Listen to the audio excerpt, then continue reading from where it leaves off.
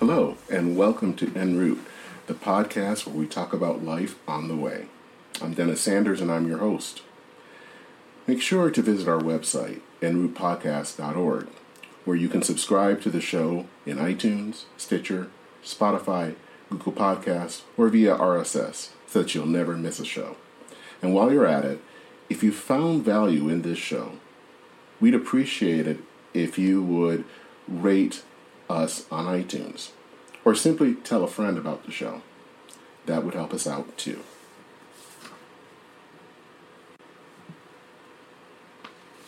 So a few episodes ago, I talked about America facing a Götterdämmerung. A Götterdämmerung is the collapse of our society.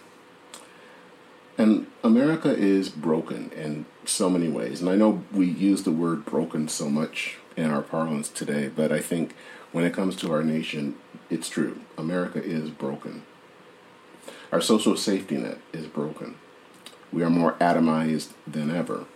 We're divided by race and class, and we can't even seem to come together to build infrastructure, let alone tackle a once-in-a-century pandemic.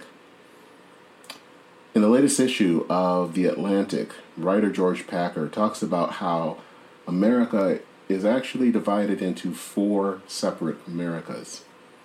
He talks about Free America, and that's basically the Reagan coalition that was interested more in shrinking government as well as shrinking and loosening other social ties.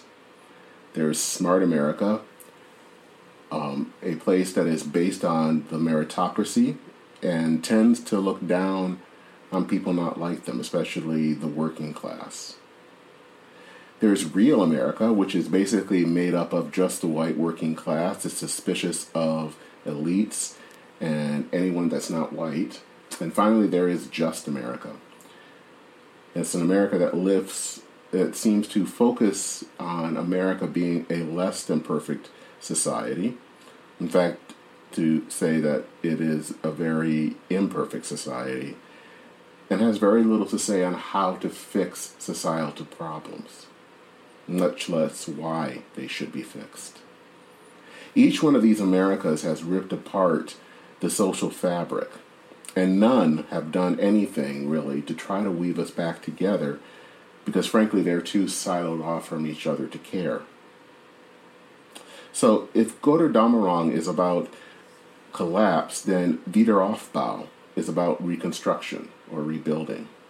Now, this German word has been associated with Germany in the post-war years as the nation sought to rebuild in the aftermath of World War II.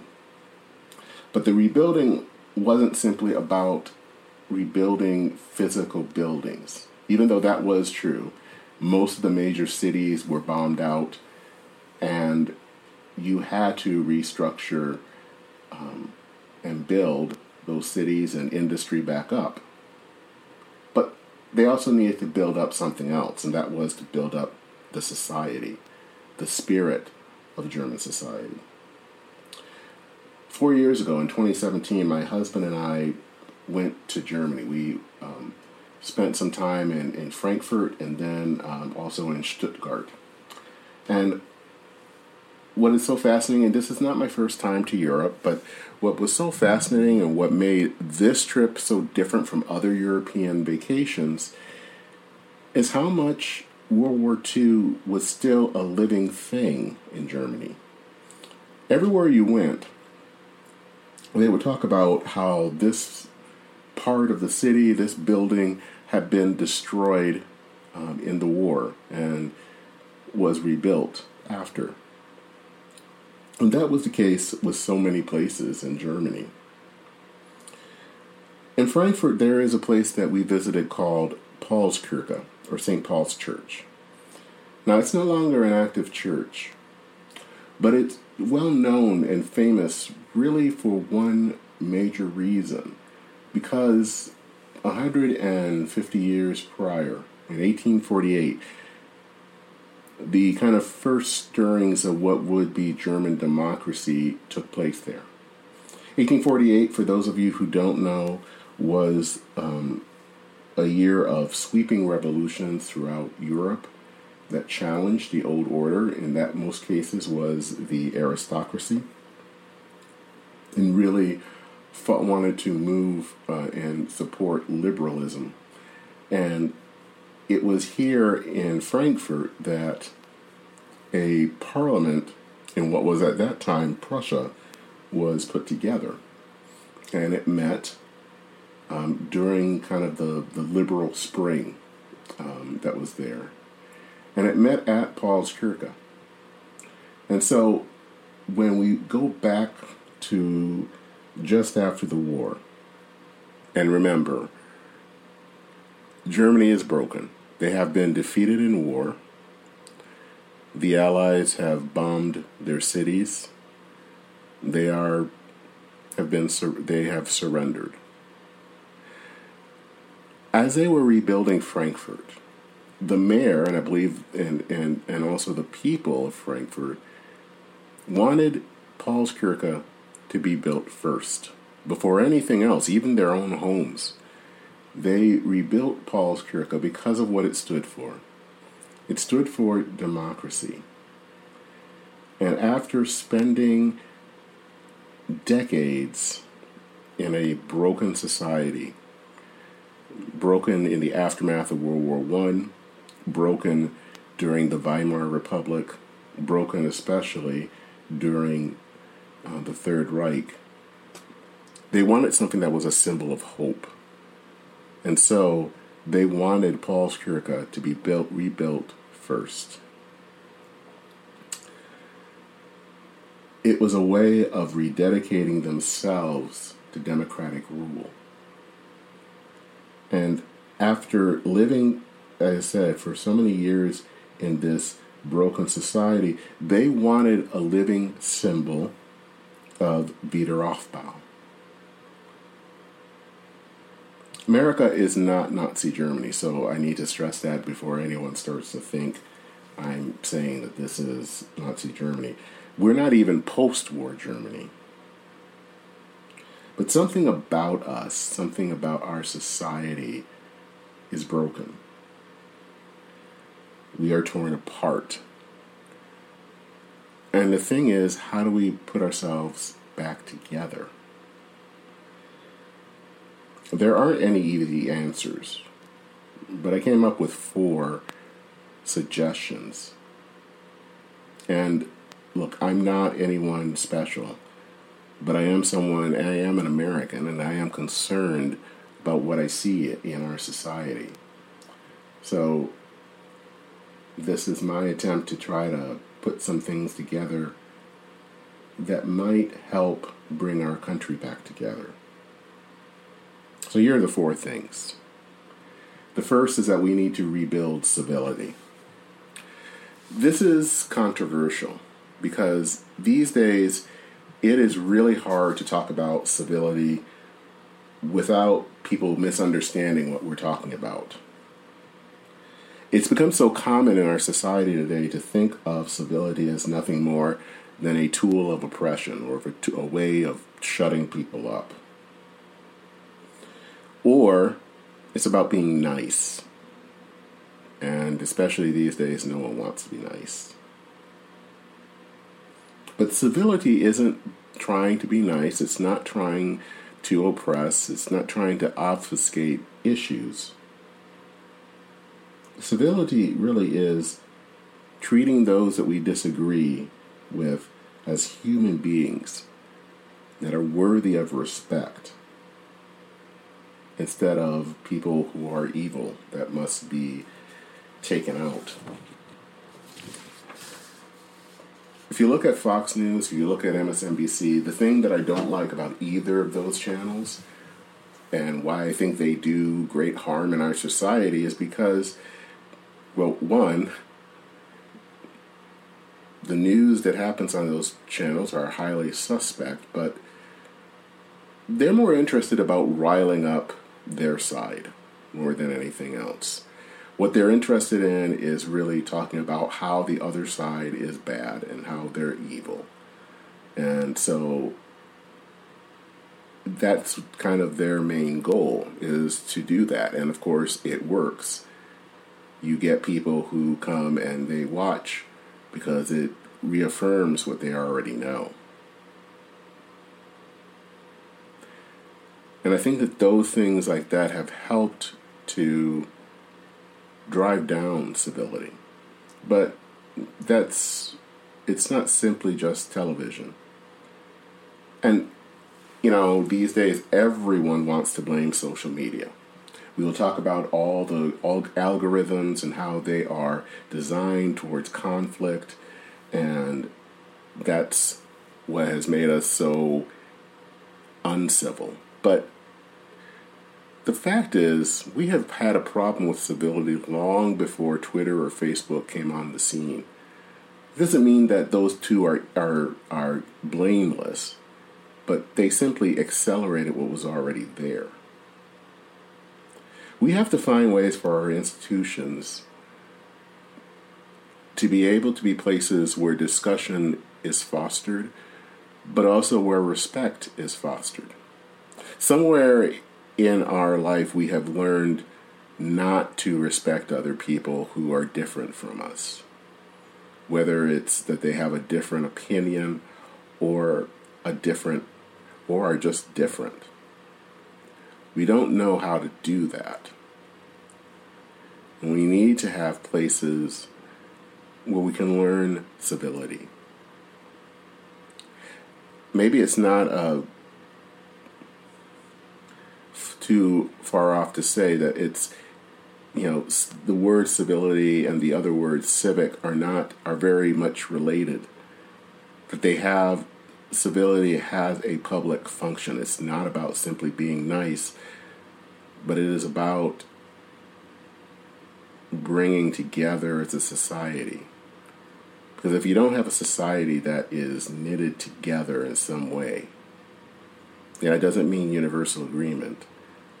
But if you don't have something where people can see each other with respect, that makes democracy difficult to maintain.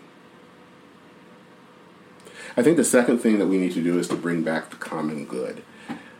Now, I'm on the center right, and somewhere at some point we don't like to hear the word common good.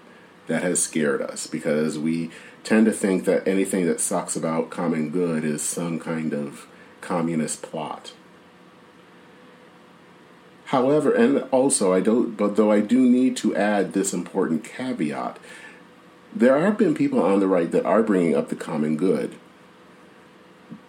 But mostly those people are people who have maybe seen the movement of Donald Trump and saw it as a way to bring back their own kind of sense of what they think how society should run.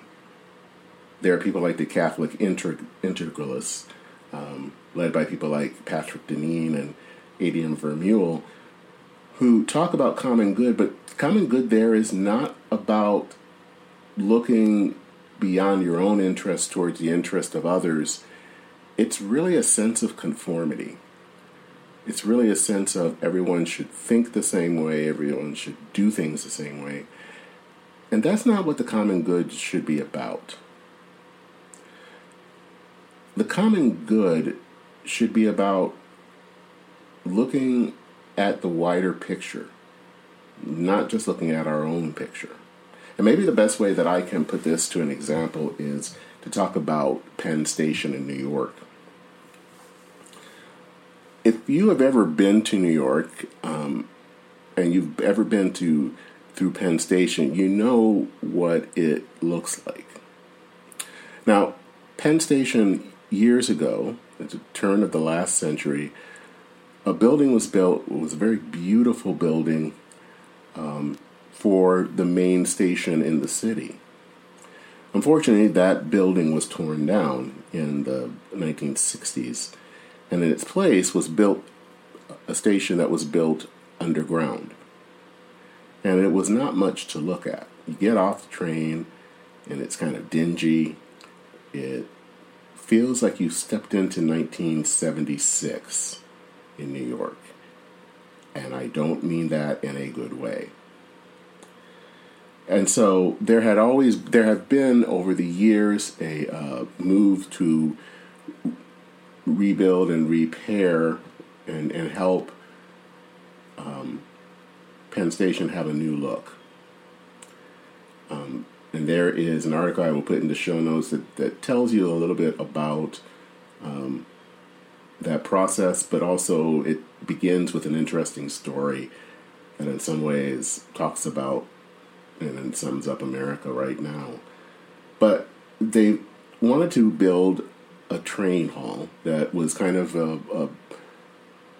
almost like a terminal where people can come in, they would get ticketing, and then have stairs that would go to the train.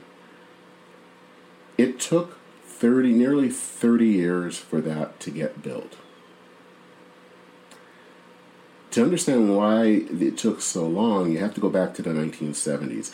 And there were great efforts through government to really make sure that when big infrastructure projects were being built, that people's voices were being heard. Because there were people like Robert Moses, the great who's been called the master builder. He built a lot of public works projects. He would build projects, and they were beautiful projects, but they always came at a cost in some ways, because they would sometimes build over people's houses and neighborhoods, and all those places were literally plowed under for his projects to be built. Add in how many freeways that were built into cities usually were built over African American neighborhoods. That is something I've talked about here in Minnesota. A black neighborhood in St. Paul, Rondo, was basically destroyed to put in Interstate 94. So there were, people's hearts were in the right places. They wanted to make sure that these projects were built with some sense of care. But as it always happens, what was intended was not how it turned out. Different groups with different interests now were able, because of the changes, to come in to block the process. There was no sense in making sure voices were heard. It was simply to block things. And Penn Station was just one example. In fact, they wanted to use the main post office, which was built by the next door to what was the old Penn Station, to use it, most of it, for the train hall. And for many years, the Postal Service blocked it. And there were other interests that blocked it as well. And this story was not simply just about what now is the Moynihan Train Hall, which just finally opened up this year. It was really basically a stand-in for other projects because, and I found this interesting, in New York City alone, since the 1960s, there had not been any major public works project built. So for nearly over 50 years, nothing had been built. And when they were built, and there were some built, it was because of basically 9/11. You had to have a bunch of terrorists to basically have a public works project. And that is the problem all around the country, that we aren't able to build the projects that we used to build because these laws that were built, that were designed to make sure that people were able to at least have their voices heard, to make sure that we didn't run roughshod, became ways of blocking any type of project. And it's an example that we were all divided into our own interests. We weren't really thinking about the wider goal. So everyone was thinking in their own interest, but not in a wider interest, whether that's a city interest or a nation interest. The thing is, though, you can believe in your own interest, but also see something wider than you. You can look about how your self-interest is tied into the self-interest of someone else. But to do that, we have to have a wider scope. And I think a problem in our America today is that we can't really see beyond our own view. So the third thing that we need is to rebuild bipartisanship. Now, we always talk about that it would be nice if we were more bipartisan, and that if we do this and that, maybe in Congress sit with one another, we can restore bipartisanship. But bipartisanship isn't about being nice to one another. It's really about creating those spaces, those structures that allow for bipartisanship to happen. The reason in the 1950s, 60s, and 70s there was more bipartisanship than there has been in recent years is because there were certain things that happened and certain structures that made it possible. Obviously, the most obvious one is is World War II. Many of the people who came in and to serve in Congress after World War II were people who served in the Army or in the military. So they all had a common goal, a shared purpose. And so they didn't look at each other as liberals and conservatives. They looked at each other as fellow Americans. The second thing is that many of the legislators lived in D.C., and so they were able to build, to buy homes, and in this case, back then, because it was mostly men, their wives got together. There were things that brought people together, and then that spilled over into legislation. And then finally, the one that I think is the most important is that there were factions within the parties. The parties weren't monolithic. There were different groups within the parties that all spoke, that forced, of course, cooperation within the parties, but it also meant that if they couldn't get something within the party, they could go to a faction in the other party to see if something could be worked out. And so you had a lot of cross-partisan initiatives happening because there were these institutions, these middle ways that allowed for people to come together and talk. If you don't have any of that, it's going to be really hard to be bipartisan. The final thing that we need, and sometimes I think that this one is the most important of all of them, is that we need as a people to invest in our institutions. And this is not as hard as you think it is. I recently, as many of you know, I'm the pastor of a congregation here in the Twin Cities. It's a pretty small congregation. Some would say it's future. I don't know if it's cloudy, and we want to kind of turn it around. And so I was reading something by Frederica Matthews Green, who was a religion writer. She wrote something a while back about basically geared to people who are visiting and looking for new church homes. That if you visit a dying church, that maybe you want to stay and invest in it. That maybe instead of looking at the church, seeing that it not meet your needs and walk on, that maybe you spend some time there and see what you can do to help it to be a better place. Maybe that you come and pray for the people who make up the church. Maybe that you actually get a directory and pray over each person. What she was getting at is that if you want to see strong institutions, we have a role to play. In fact, it's a role we have to play. And for that to happen, you have to spend time. And I don't know how many people will complain about the political parties and how bad they are, especially on my side of the aisle. but they don't do anything. They don't spend time trying to rebuild it. In essence, we've become a nation of consumers instead of citizens. And so we want things that will work in the way that we want them to work in order that they meet our needs, instead of finding out how we can use our talents and our skills to build up those institutions. And so we don't have any sense anymore of responsibility to institutions, whether they're churches or political parties or civic associations.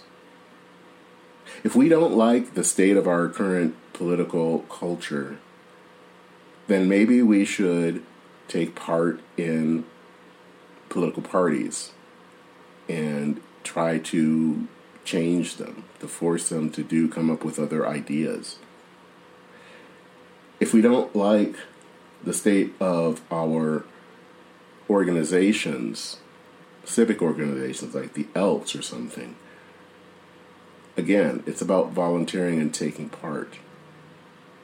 We have to stop considering being just customers that aren't pleased with how things turn out, and actually to be citizens that are interested in creating and making a more healthy and whole America. So those are the 4 things that I have to share about how we can rebuild America. And there are lots more.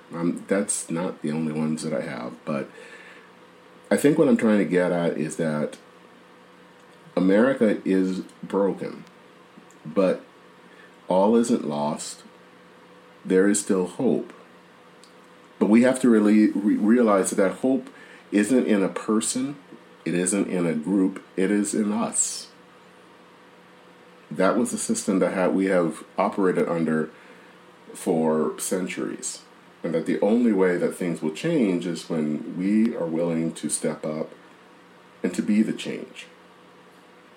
And maybe if it's just us, little by little things will change. So if we step up and someone else down the street steps up, and if that other person steps up, things will happen and things will change. But it only happens if we're willing to take those chances, willing to take an active part in our society to bring about and foster change. Because you can only rebuild a society if people are willing to take the time to rebuild. Things won't change by themselves. We can't wait that someone else will do the hard work for us. If we want to see a society where there is liberty and justice for all, we also have to be a society that believes that together we must provide for the common defense, promote the general welfare, and secure the blessings of liberty to ourselves and our posterity. So I wanted to give one quick shout out about Juneteenth. I'm recording this on June 19th, which is Juneteenth, and this is the first holiday when it is a national federal holiday. I think that that's important. It's interesting that there has been, of course, some pushback, of course, from the same usual people about this. There's been some talk that somehow this will take away from July 4th. But the reality is, Juneteenth isn't taking away from July 4th. I think it fulfills July 4th. This isn't a holiday simply for African Americans. It's not simply a holiday for the woke. It's a holiday for America. It signifies our country at least trying to put to end a dark blot of slavery and to try to live up to those words that we find in the Declaration of Independence and also the Constitution, of equality, of the fact that America is for all of us. No, we're not necessarily perfect. We haven't yet banished every form of inequality. But Juneteenth signified that we moved forward, that we were willing to try to better live out who we are as Americans. The 4th of July, of course, is one of my favorite holidays because, of course, again, because of all the values that it represents. Juneteenth doesn't take away from that. It actually makes it more real. Of course, it's more personal for me as an African American who has obviously relatives, if you go far back enough, that were slaves. And so the fact that this symbolizes their freedom matters. But it isn't a holiday just for African Americans. It is a holiday for all of us. And it's also a way to spur us on so that we can be a nation that can truly live up to those words that are found in the Pledge of Allegiance. That we can be a nation that is indivisible, with liberty, and with justice for all. America, in many ways, is always a work in progress. We have never really been someone that comes out all perfect. And in some ways, I think that's good. Because no nation is perfect. No nation is complete. We are always working towards being better, being more whole, to truly be that city on a shining hill. We're not totally there yet, but we're close. And the fact that this holiday is now a holiday for everyone brings us one step closer. With that, I conclude this episode of En Route. Thank you for listening. Again, if you are, please go to our website, enroutepodcast.org. There you can either listen. You can listen to the podcast on our website, but even better, click on one of the subscribe buttons to the different services, whether it's iTunes, Apple Podcasts, Stitcher, Spotify, excuse me, Google Podcasts, or RSS, and subscribe so that you won't miss a show.